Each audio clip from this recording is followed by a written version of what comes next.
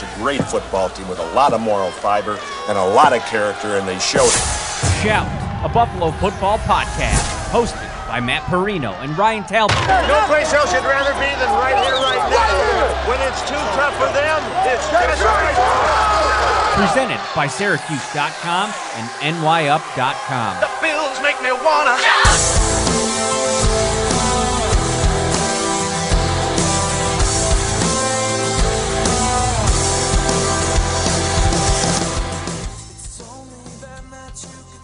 What is up, everyone? Patient Bills Mafia waiting for us to get on here a few minutes late. I'm telling you, these home games when I'm driving home from the stadium are always an adventure. This is the Shout Buffalo Bills Football Podcast coming to you on this Sunday night, November 29th, where the Buffalo Bills improved to 8-3 on the heels of a 27-17 win over the stream is late as usual. Los Angeles Chargers, and it's a game. I'm Matt Perino, joined by my co-host Ryan Talbot here. We're sponsored by Tops Friendly Markets, your neighborhood store with more. And I apologize for the lateness. There's a little bit of traffic on the 290, which threw me for a loop coming home from the stadium, Ryan. But this is a game where I feel like there's this sense of a letdown, even in a win, because of the sloppy nature of the game. You heard kind of the Bills players being asked quite a bit about that after the game, and some penalties, 9 penalties in the game, the turnovers, just Josh Allen, who for weeks has talked about his responsibility when it comes to taking care of the football. They didn't do a great job of that today, and I think that maybe stained an otherwise really strong performance where I thought that this defense really executed a pretty good game plan, and there still seems to be some ascension with this unit. Yeah, the Bills fan base and the media alike, we're waiting for that game where the Bills put their foot on the opposing team's throat and get some out of that game. And it looked like this could have been the game at one point. The Bills went up by a sizable amount here early in the third quarter, but then just like every other game, the Chargers back in. The Chargers score, they get a 2-point conversion. They cut it close again, and then the Bills make some plays to move the ball. Devin Singletary has a really nice run, follows it up with another decent gain, and then he fumbles the ball. Josh Allen, a heads-up play where he gets a defender to jump off sides, throws up a nice ball down the field to Gabriel Davis, follows that up by fumbling a snap, trying to pick it up, fumbles it again. Then you have a poorly thrown interception. So it's just one of those games, again, where the Bills had those opportunities to really pull away from a team that I shouldn't say should have, because the Chargers have played teams close all year, but the opportunities were there and the Bills failed to come up with those plays when they needed them. So instead of a comfortable win, it was another nail biter. It was another game that went down to the wire until at least Tyler Bass made that field goal that extended their lead to 10 late in the game. But it's just one of those, it's just the same thing where the Bills are doing everything in their power to keep these teams in games.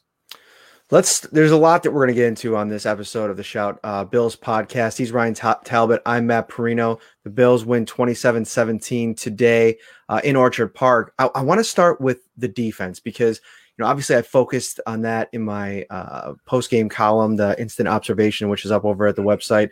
You have your report card out as well, so I definitely encourage everybody to go over and check that out at Syracuse.com and NYUp.com. But this is a defense that you look at the final numbers, and offensively, the Los Angeles Chargers, 367 yards, 291 of those yards through the air. And Justin Herbert finishes just under 60% completion percentage, 316 yards. But I feel like that doesn't really tell the story of what happened in this game, because I feel like this defense, starting at the point of attack with this defensive line, a couple performances I want to talk about and highlight. I felt like at all three levels, this defense showed what we talked about on Wednesday.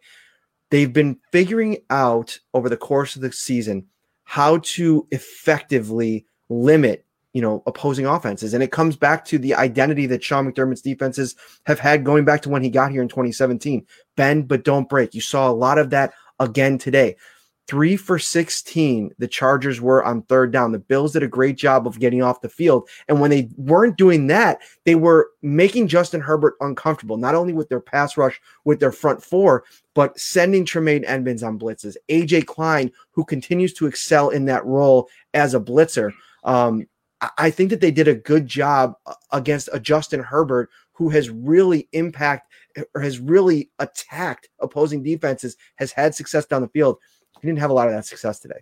No, until late in the game where he threw up the Hail Mary, got a good chunk of yards there, where the Bills were kind of playing a little bit soft late in the game, and he had some bigger chunk plays there. For the most part, it felt like screen passes, swing passes, dink and dunks for 5 or 6 yards, and hoping his receivers could do a lot of work after. They were taking away those weapons, taking away those big plays that we had seen Justin Herbert make on a regular basis in games leading up to this. So the Bills did a great job there. And you mentioned some of the players. A.J. Klein was unbelievable. Again, not sure what happened since that Seattle game, but whatever it is, it's working.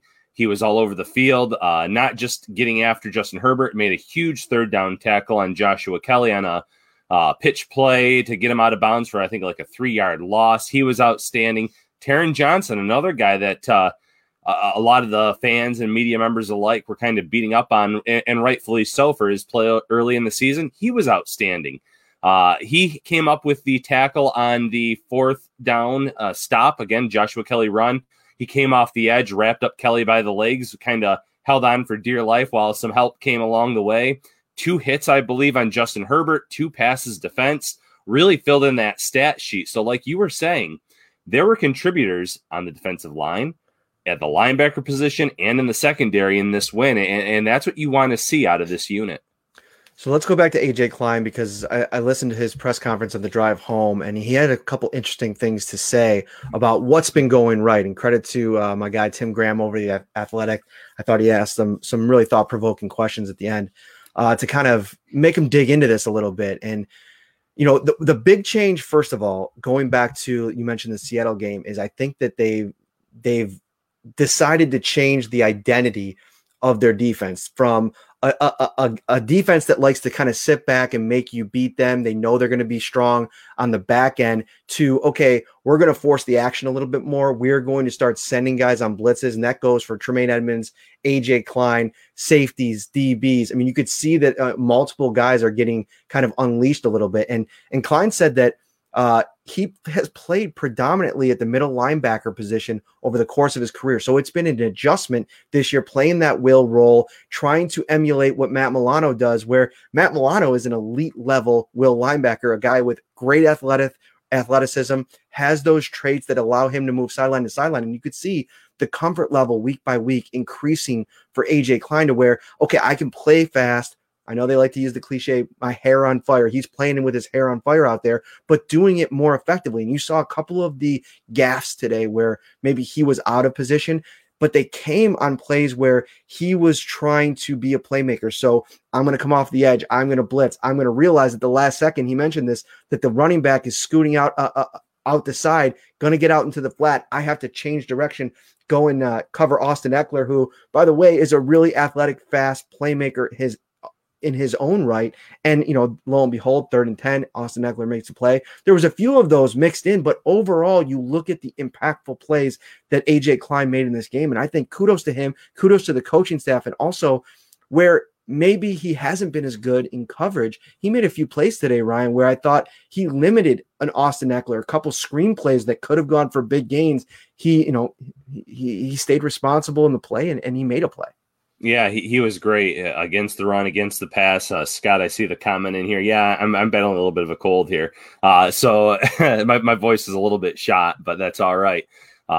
He was outstanding. And like you said, Leslie Frazier and the coaching staff came up with a game plan a few weeks ago and pretty much said, we need to be more aggressive. We need to get after the quarterbacks. We need to force the issue, maybe create some interceptable balls, create some turnovers. And you saw some opportunities today.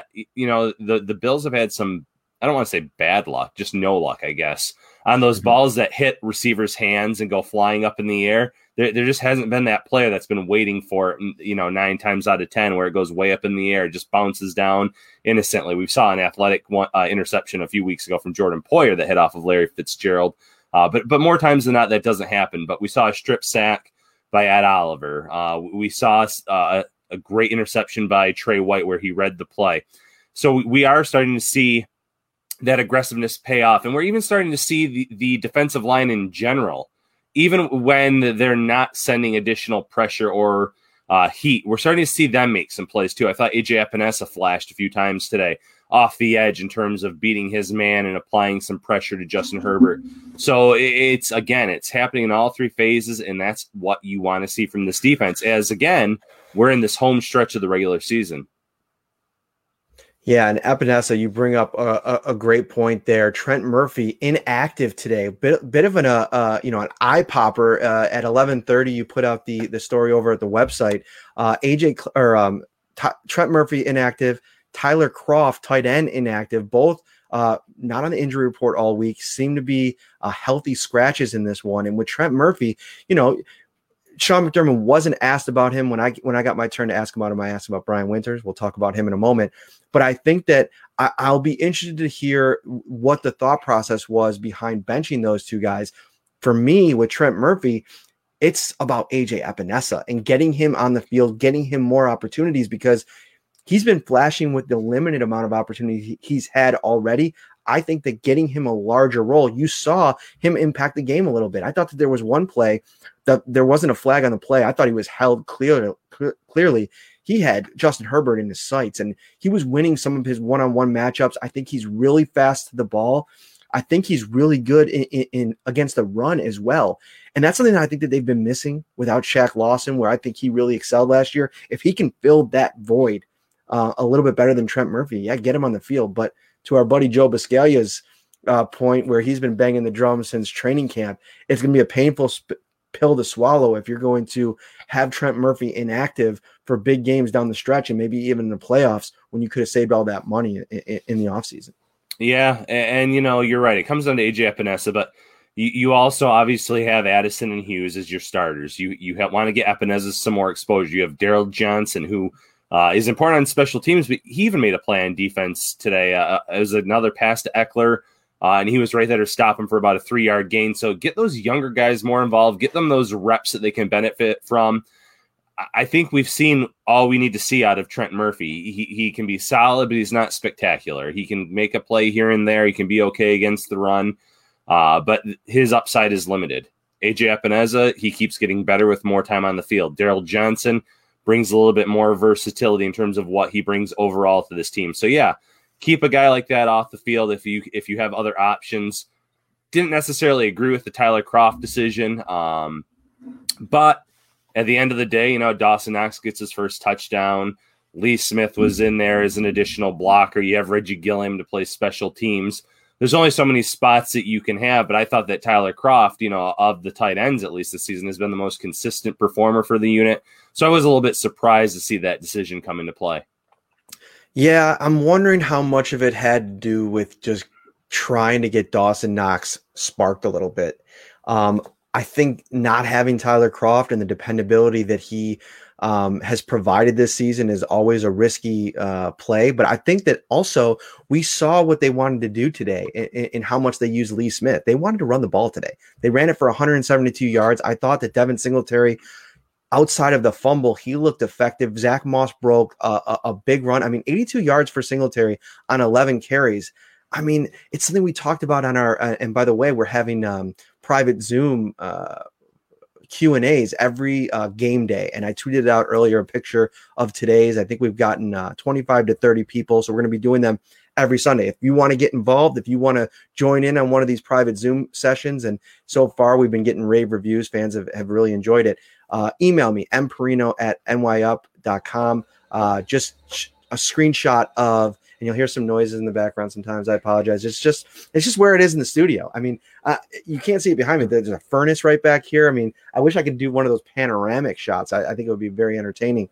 But send me a screenshot that you're subscribed to the Shout Football Podcast on an audio platform, and that will get you into one of these Zooms. And they were really cool. I can't even remember what I said we were talking about, but we were getting into so much of, it doesn't always have to be the stuff that's that we cover on the show. But what was it that I was talking about, Ryan? I completely lost my train of thought. Something's going off in the background here. I don't know, but the furnace reminds me of the furnace from Home Alone.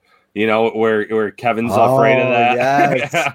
So you hear that in the background. That's the first thing I think of. No, but the private, the chats have been really fun. And kudos to the people that joined us today. I think that 4 of the 5 are out on the West Coast. We had 2 in Utah, 1 in LA, 1 in Las Vegas, and they joined us at 9:45 a.m. our time. So they were getting up nice and early to take part in that with us for about an hour and talk Bills football. But during that we did talk a little bit about Dawson Knox. We talked a little bit about Tyler Kroft. So maybe that's there you go. Maybe that's where that was it. Dawson Knox. That was the stream of thought that I was on. I thought that my big thing with Dawson Knox. I know there's been frustration with him in the fan base, but it's something where I feel like he just needs a few things to go right. You saw the impact that he could have last year. I remember that Cincinnati game where, it was the one big thunderous play that everybody remembers, but he made a couple big impact plays in that game.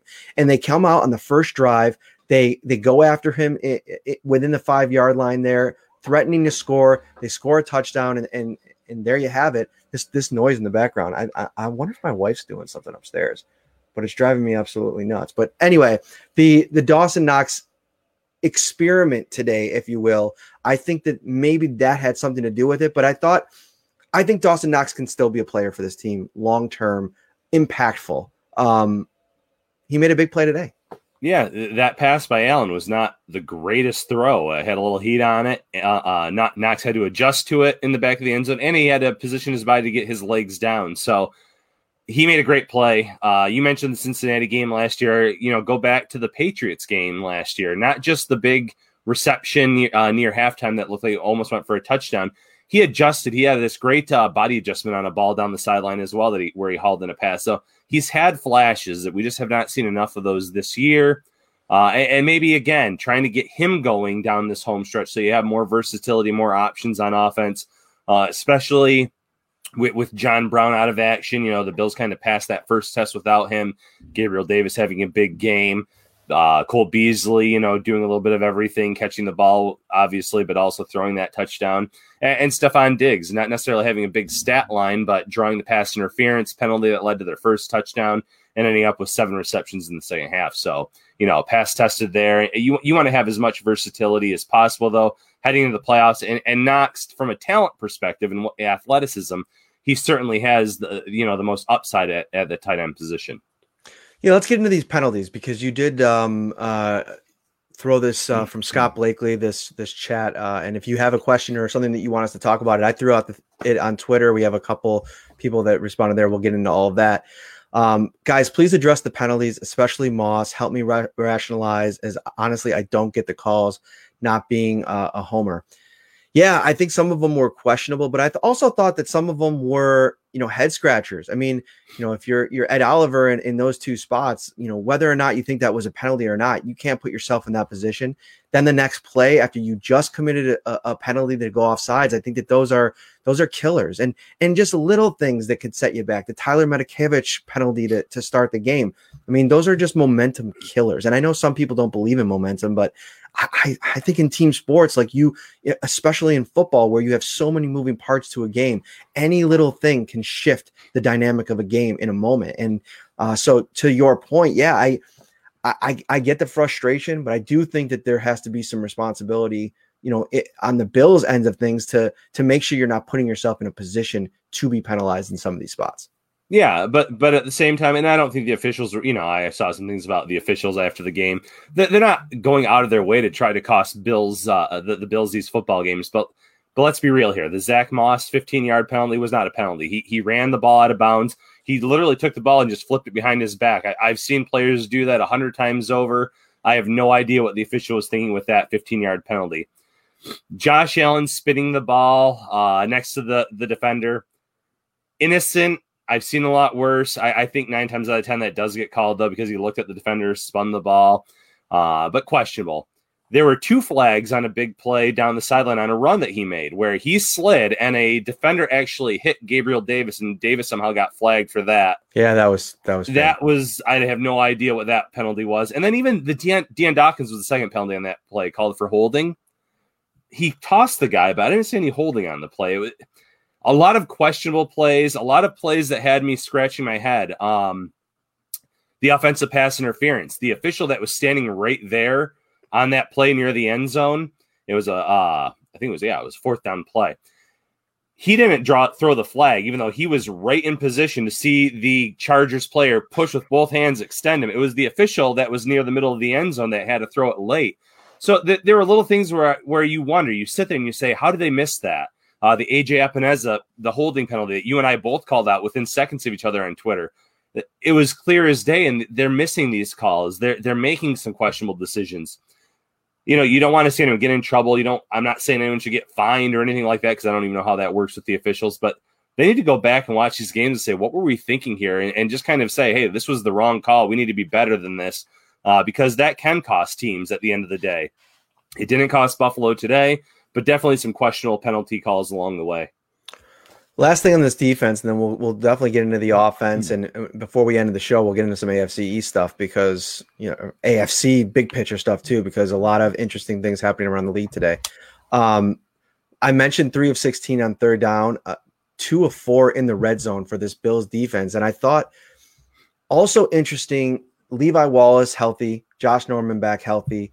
Levi Wallace gets the start today, so you have the full complement of secondary pieces with Micah Hyde and Jordan Poyer back there, obviously Taron Johnson in the slot.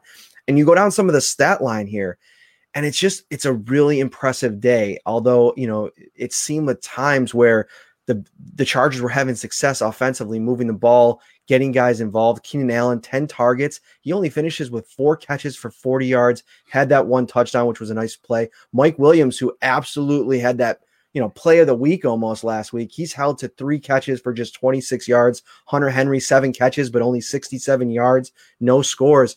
I thought this was a big day for that Bills secondary. And I think that it just comes back to the point that we've been discussing, where it's a complementary game, where the pass rush that's starting to figure things out, the defense on the back end, figuring out what it needs to do to stop teams from, really gouging them in some of these situations where I feel like the secondary has struggled at times earlier in the season. I just thought this was a really good collective effort to hold a Los Angeles Chargers team that's averaging almost 30 points a game to 17 points.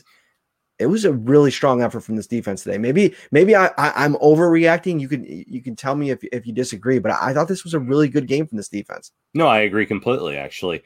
And even on one of the 4th down plays that Mike Williams came up with, Trey White played the ball. He was playing tight coverage. After he hauled in the pass, White tried to knock the ball going down to the ground, and I thought he almost pulled it off, and that would have been a huge play. Like you said, we took the Bills secondary took those playmakers away for the most part. But early in the game, when they were getting pressure on Justin Herbert, I think that rattled him a little bit. He was a little inaccurate with the ball. There was a slant play where Allen kind of created some separation from Taron Johnson. I think if he delivers an accurate ball to Keenan Allen, Allen has a huge gain on his hands, but instead it's out in front of him. You can't haul it in. So that goes back to the defensive line playing better football. The linebackers getting some pressure. I agree completely. I feel like this defense is trending in the right direction, whereas I'm not saying the offense is going in the other direction, but they're maybe staying kind of status quo. They're kind of staying in that same straight line, and we're seeing some more mistakes from that side of the ball. So it'd be nice if you could see both sides playing well, but it always seems to be one side playing better than the other and carrying that other side to victory. We're going to get into that offense in a moment, but first, a word from our sponsor. Ready for football? Tops is with ready-to-serve fan favorites everyone will cheer for. Delicious family or party packs like pizza, sliders, fried chicken, barbecue, or beef on whack, starting at only $4 per serving. Perfect for game day and any day. Only at Tops. We talked about that run game at the top of the show, and some other performances that I wanted to dig into here a little bit. Gabriel Davis comes out here, leads the Bills in receiving, 3 catches, 79 yards, and a touchdown. And I thought that was a big performance from the perspective of, number one, You're coming off of, Saturday when the Bills put John Brown on injured reserve. He'll be out for at least 3 games. I talked about it on a few radio hits this week. This is kind of an audition now for Gabriel Davis as we look toward what this offense might look like long-term without John Brown. I mean, you got Stephon Diggs, you have that franchise piece. Gabriel Davis is a guy that, has popped at times this year, but it's been John Brown that's been that number 2 option throughout the season.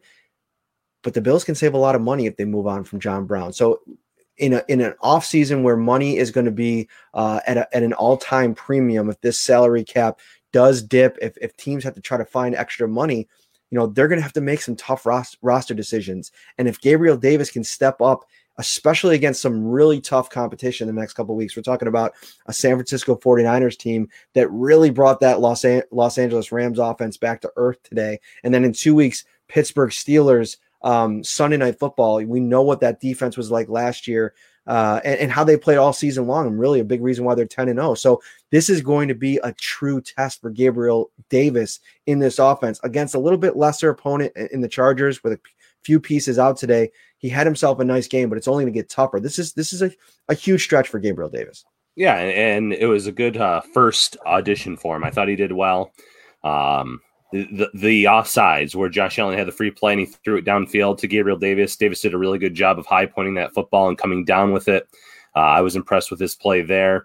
Obviously, the touchdown pass, it was a trick play, but he was open in the end zone. So he did a good job today. It wasn't anything where he created a lot of separation necessarily. Like I said, on the trick play, the Chargers bid on that.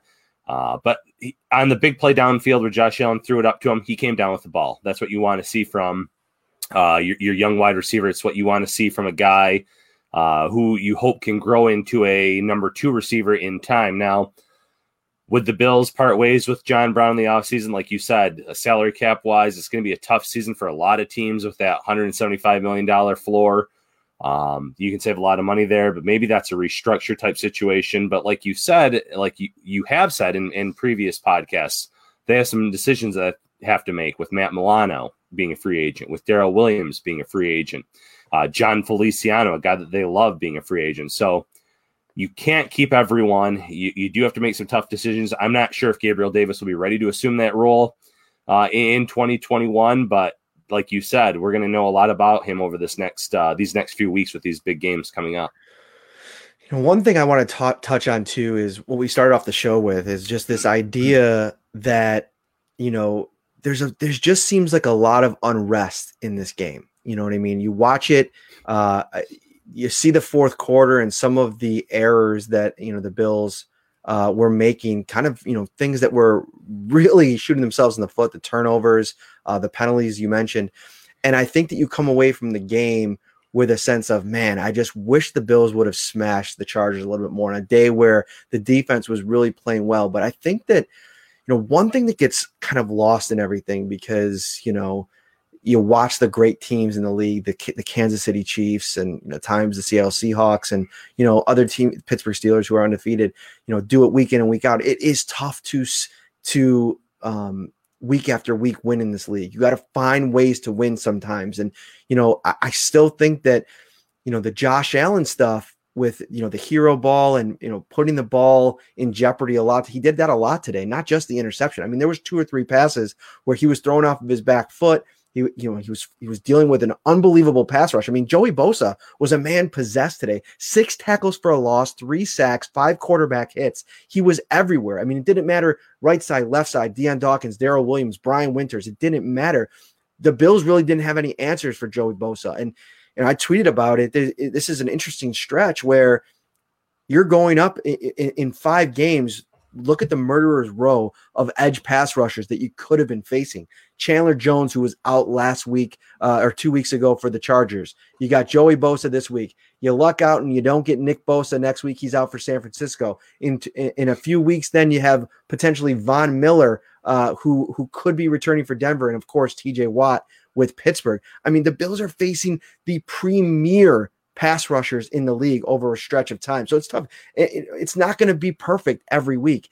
I think that the fact that the Bills are able to find ways to win in games even against lesser opponents, when they maybe not have their best on offense, I think is a good sign. It's showing that I think sometimes good teams have to find ways to win even when they don't have their best stuff. And I think on offense, they didn't always have their best stuff today, or at least they didn't perform at the level we've come to expect. Yeah, and Kansas City, they let Tampa Bay back into today's game. It made it close down in the stretch. The Cleveland Browns playing good football, firmly in a wild card spot right now. They went back and forth with Jacksonville today. So like you said, it's a week-to-week league. Even these teams that have 0 wins, 1 win, 2 wins, they're still competitive. They still want to win, or in the Chargers' case, 3 wins. And there's some potential mismatches like a Bosa, who was, like you said, all over the field. Buffalo could not block him, although they also opted on a few plays not to block him at all, which a bold decision, which obviously did not pay off on those plays. Matt Barkley getting smashed once. But like you were saying, the offense needs to make some better decisions, though, along the way. Josh Allen almost hurts his ankle on a play where he keeps the ball, where he could have handed it off. And instead of just getting down because he has the defender in his face, he tries to throw it out really quickly. And that leads to that ankle turning a little bit. Luckily, it doesn't seem to be anything too serious there. You have some turnovers by Singletary after the Bills get that 4th down stop. He gets a nice run, then he fumbles the next play. Josh Allen makes the great throw to Gabriel Davis, and he fumbles the snap on the next play. And instead of diving on it, he tries to pick it up and run with it. So it's little things where they keep shooting themselves in the foot on offense. And it would be great if we were sitting here saying, oh, yeah, the Bills pulled away. They won it 40-something to 17. But this is not how this team has been built. This is not how it's been all season. And that's not how it's been for a lot of teams in the NFL this year. You just said it yourself. Even look at the Rams game. The Rams came down to earth today from the 49ers. The 49ers win it with a field goal late. The New England Patriots defeat the Arizona Cardinals. The Cardinals are a fluke Hail Mary away from being on a 4-game losing streak. So it's a week-by-week league, and those teams that you think aren't a playoff team, they can still surprise you any given Sunday or Monday or Thursday. I want to get into this offensive line, but I saw a comment in here. My man Rico, shout out to the Rico Report. Bing, bing, bing. I think I did it right there. He does a great job over on Buffalo Fanatics. He had a great question about Tre'Davious White, because I was talking to Jay Skursky. I sit next to him in the press box, and we were talking about Tre'Davious White was getting some work today. You don't see that too often, where a quarterback is willing to not only look his way and attack on that side of the field, but consistently throughout the game throw in his direction. And I think we saw that. And I think that's partly Justin Herbert has had so much success in this league in a short amount of time that he is, he's ultra confident. He's playing. I think you come into a game like this and you have playmakers like Keenan Allen and Mike Williams and Hunter Henry, and you're going to rely on those guys and you're going to trust those guys. And I thought that, over the course of the game, I feel like he went to that well a little bit too many times. And I think even with the receptions that Tre'Davious White was giving up at times, how much of it was really critical in the long story of this game? I don't think that any of them had too many really big impact plays. Now, was the Keenan Allen touchdown, was Tre'Davious White in coverage on that? I can't remember. That was zone coverage, and Edmonds was closest to him, actually. Right. So that wasn't a one-on-one situation. But the biggest play of the game potentially is that fourth quarter play by Tre'Davious White, when he read that perfectly, dropped into his zone, saw the ball was going to get tried to fit in there to Hunter Henry. He moves out in front and makes a big play on him. And I think that Tre'Davious White over the course of the season, I think he's just a reliable playmaker that continues to make plays. And I think back 2 years ago when the interceptions weren't happening, and even in a year like this where to get to 6 is probably not going to be in the cards for Trey White, who's sitting, I believe, at 2 now. He makes them when they matter. You go back to that Pittsburgh game last year, and I think some big time games coming up, you're gonna want to rely on Tre'Davious White. I think he'll make plays. Yeah, I mean, he was definitely thrown at more than he's used to. Herbert had some early success in that regard, moving the ball on him. But like you said, he went to the well too many times. The interception, White read the play perfectly. Was right there to intercept the ball. Like I mentioned on that 4th and, I think it was 4th and 2, 4th and 3, throw to Mike Williams. Yeah, Williams hauled it in, made the catch, but White was in great position, tried to knock it away last second as he was going to the ground. Didn't happen, but I thought overall he played well on Sunday. Maybe he gave up more catches than what we're used to seeing, but at the same time, it's a young quarterback who wants to go to his playmakers, go to his weapons. It's like Josh Allen with Stephon Diggs. He's going to force the issue sometimes, and sometimes he'll have good success doing it, but sometimes too, he'll make that bad decision that leads to an interception, like we saw today with Allen throwing into double coverage and underthrowing that ball that was picked off late in the game. So it tends to happen, but overall, I thought White had a solid game. What are we, 35 minutes in, and I didn't even give a shout out yet to our guy, Mr. Record Breaker, Jarrett Patterson. UB horns up, going for 408 touchdowns. On Saturday, got the shout out from LeBron James. UB Bulls, horns up, always representing my guy. That was unbelievable, Ryan. I still have a little bit of anger in my heart at Lance Leipold and the Buffalo Bulls coaching staff for bringing that man out of the game when he has a chance to break the NCAA all-time record. But man, no matter what, I know, it would have been cool to break those records. What a day for Jarrett Patterson. I mean, we've had him on the show. We both big fans. Yeah, that was fun to watch. I watched the whole game from start to finish. Just a man among boys, I guess is the quote when I go back and watch that performance. And yeah, it would have been nice if the coaching staff would have known that he could have broken both of those records. At the start of the drive, it looked like they did know that the fact that they kept feeding him the ball, but it was just to get him over 400 yards on the game.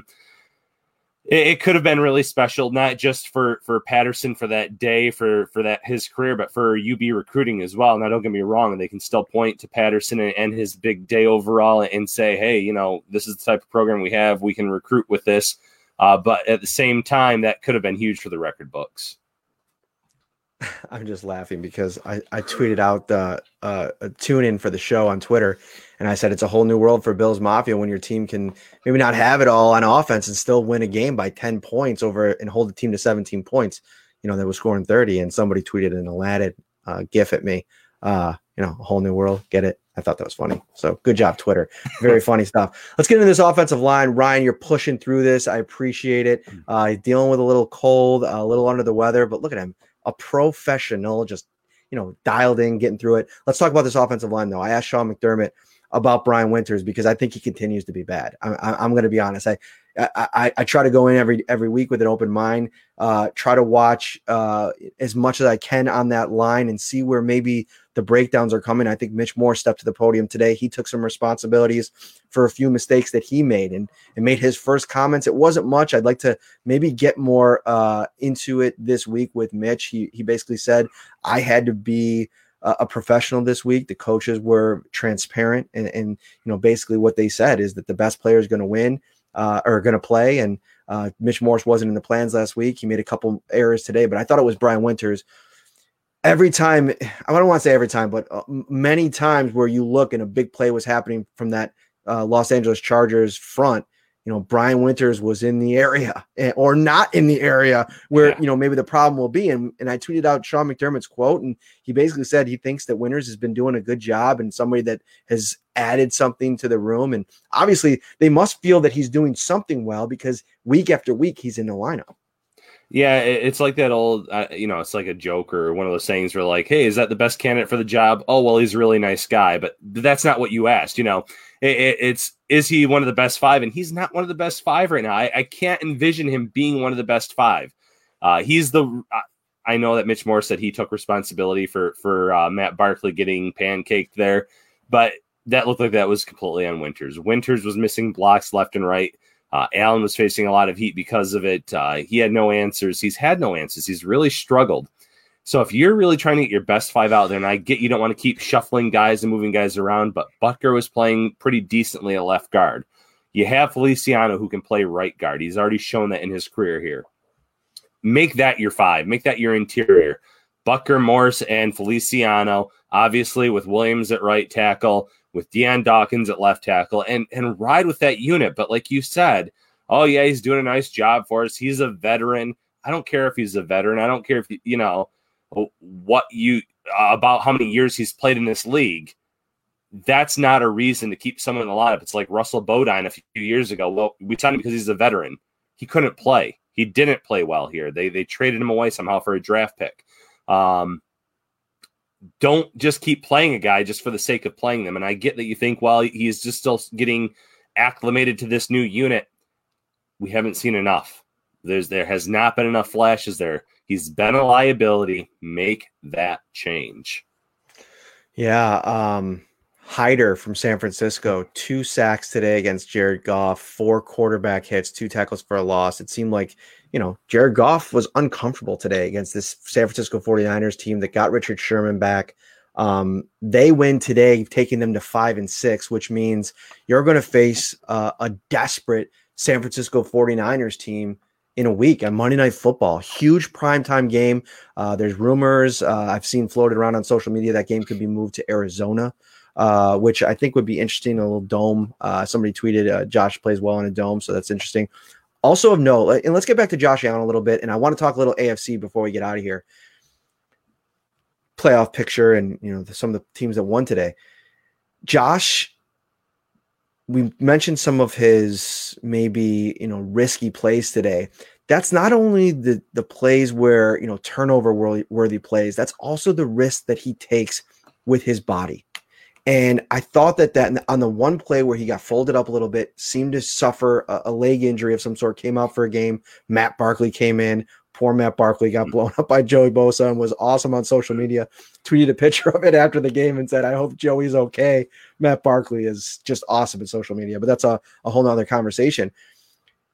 That play happened that way because when Josh Allen realized that he had nothing else, no good could come of a play at the point that he reached, he still went on and tried to make something happen. That hero ball gunslinger mentality that he's tried to quell over the course of the last year and a half, it still pops up from time to time. And it's it's part of what makes him great. I don't think you're ever going to get rid of it, but when it comes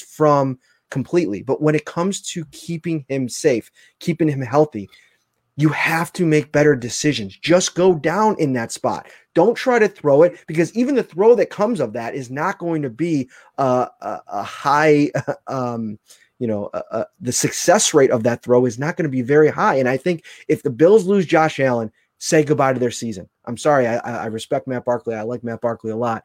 I don't think that they have the ability to do what they can do with Josh Allen in the lineup. And you just got to be smarter when it comes to those kind of plays. Yeah, cut your losses, like you said. Go down. You don't even have to take the hit there. Just go down and say, I'm going to take this loss of 2 or 3 yards. Don't get folded up. Don't try to throw the ball out into the flat where that would have gone for maybe a 1 or 2 yard gain at most anyways. You're putting yourself at risk, and he is the offense. If something happens to Josh Allen, as good as Stephon Diggs is, as good as a healthy John Brown is, as good as the running game can be, you're not going to win enough games. You're not going to make a serious push in the playoffs without Josh Allen. So be smarter about the decisions that you make going forward, Josh. So right now the playoff picture looks as so. The Pittsburgh Steelers, which we believe will play on Tuesday night against Baltimore, we'll see. 10-0, Kansas City 10-1. The Tennessee Titans take out the Indianapolis Colts, and we do these picks on Tally Site every week. They kind of aggregate all of the picks from beat reporters, national reporters. It's kind of a cool venture they got going on over there. I picked the entire week this week, and that was one of my picks. I picked Tennessee to beat Indianapolis because I wasn't a believer in Indianapolis quite yet. I think that they're a good football team with a really great defense, but I think that their quarterback is limited. Phillip Rivers, not only physically, but I just think from an arm strength perspective, you've seen the dip over the last couple of years, and against a good defense that can pressure the quarterback, I thought that they were going to struggle. They did today. And then you got Buffalo coming in at number 4, Philly at 5, or Cleveland at 5, Miami at 6, Indy at 7. And don't look now, the 5-6 New England Patriots are now 2 games out of that 7 spot, and with a very favorable schedule down the stretch. I think the Miami Dolphins at 7-4, they're going to be a threat to the Bills the rest of the way in the AFC East. The Bills are going to have to keep winning. But I also think that I find it hard to believe that the Miami Dolphins don't make the playoffs. Yeah, both teams are well positioned to make the playoffs. Now, that said, the Dolphins, I think, have I don't want to say they have a tougher stretch, but they still have Kansas City. they still have a team like the Raiders. And I don't know what Raiders team is going to show up, because the Raiders team that showed up today against Atlanta was just stomped. They still have the Patriots, who beat them once already this season, and they're trying to get into this wild card race. So they have some motivated teams left. They had a gimme game this week against the Jets, but we also saw them falter against the Broncos. And I'm interested to see what they do at the QB position going forward, because they said that Tua suffered an injury this week during practice, and then they made him doubtful, and they turned it over to Fitzpatrick. But Tua was really rattled by the Broncos' pressure a few weeks ago. So if he comes back in next week, 2 weeks, whenever the case may be, and he's rattled again, are you going to keep going with your young player that you're trying to develop? Are you trying to tell your locker room, I want to make the playoffs this year, and go with Ryan Fitzpatrick? So it's at least an interesting storyline that I'm looking forward to watching down the stretch. But they're still a threat to win the AFC East right now. And the Bills are going to have to keep playing good football to kind of either maintain the lead, or hopefully on some weeks, in their case, extend that lead. Who would you rather play if you're the Bills? If you can get the 3 seed or the 4, if you end up at the 4 seed, who do you feel more comfortable in round 2, the Steelers or the Chiefs? Who would you rather play? That's a good question. I think I'd rather play the Steelers. And I think a lot of it comes down to, we know that Mahomes can create magic. He can throw those sidearm passes, the no-look passes. He can create by using his legs a little bit. And I think that Ben Roethlisberger is having a really nice season, but he's limited in terms of his mobility. I think that they've won a lot of really close games this season, that not every break necessarily goes towards a team that has for the Steelers so far this year. So I want to see the Steelers firsthand in the regular season against the Bills to see how they match up. But right now on this given Sunday, I would rather see the Steelers in round 2 personally.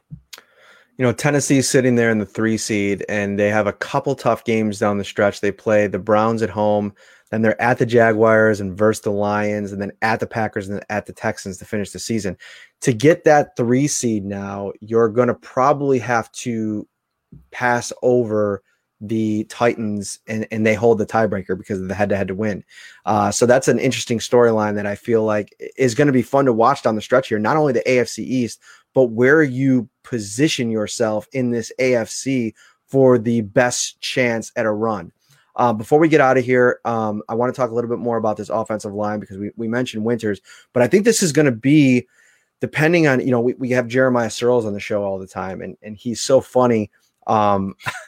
Every week I tweet out the starting lineup. He replies with a hashtag free Ike. He's a big Ike Bucker fan.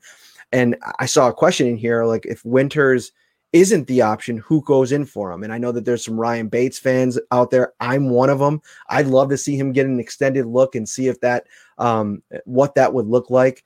But I think that Ike Bucker, if he were to go into the game, would go in at left guard, where he's played every time he's been out there, which would switch John Feliciano back to the right side at right guard. And I think that might give you your best 5, your best chance at 5, at least. And maybe not even if the Bills don't even think about it for this season, right? If they think that for some reason Brian Winters gives you this much more than an Ike Bucker, what's the long-term game by playing Brian Winters, who's by all accounts has been pretty bad? Now, another important note, and I tweeted about this too, and when it comes to Winters, we were all over AJ Klein. I was all over AJ Klein for his poor play in his first 4 starts, and he flipped the script. Maybe Sean McDermott and this coaching staff has seen something in practice with Brian Winters. Maybe there's a level of communication, intelligence, something that he's doing in practice that it's going to click at some point. So I guess reserve judgment if you have a belief in this coaching staff, which I think they've done a lot to earn that. But I think at some point, if you see another game or two where the offensive line play maybe is at the level that it was at today, I think you got to consider making a change. Yeah, I agree completely. So AJ Klein's turned things around. Taron Johnson has turned things around. Tyler Bass, as I just saw in the comments, has turned things around, so to speak. I just think that he, I don't know if turned around is the right thing with Bass. I think he was just a little shaky early on as being a rookie, but he's been pretty clutch as of late. But yeah, maybe Winters does turn it around. Maybe the light bulb goes off. Maybe he just needs some extended time in there, but I haven't seen that yet. I haven't seen enough plays where he's made a big block where I've said, oh, okay, that's why they like him. That's why they have him in here. So, the coaching staff's paid a good amount of money. Bobby Johnson has a lot of experience with this offensive line and coaching. So if they keep riding with Winters, there has to be a reason for it.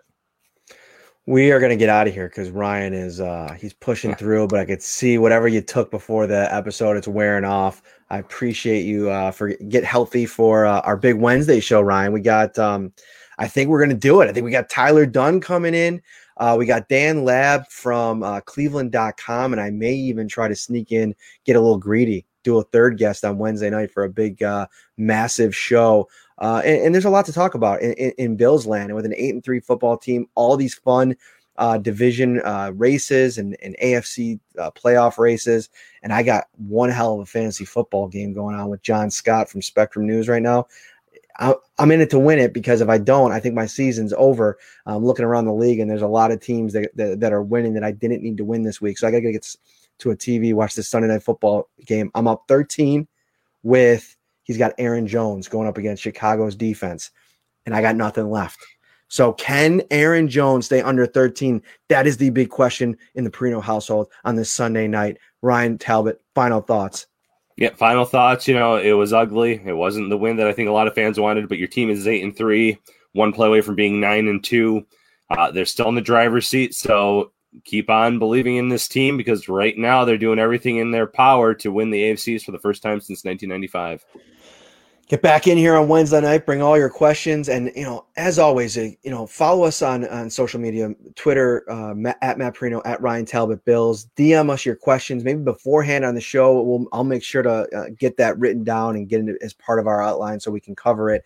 Find us on the audio platforms. That's huge. Spotify, Google, Stitcher, Apple. Subscribe, rate, and review. It really helps us. And after you do that, screenshot that you're subscribed. Send it to my email or DM me, and you will be in the Zoom contest. You will get a private 5-on-2 Zoom session with Ryan and Matt Perino. It is a great time. We have a lot of fun. We even had a fan today that was making some cupcakes during our Zoom, so it was a fun time. And we'll have full coverage this week as the Bills transition into a pivotal battle against the San Francisco 49ers on Monday Night Football next week. It's going to be a fun one. For Ryan Talbot, I am Matt Perino. We will see you on Wednesday. Ready for football? With every game a home game, Tops is ready for you with its TV a Day giveaway. For 6 weeks, every day you shop is a new chance to win a massive 70-inch 4K TV. Shop Tops for the best deals in town, in-store, or online to win.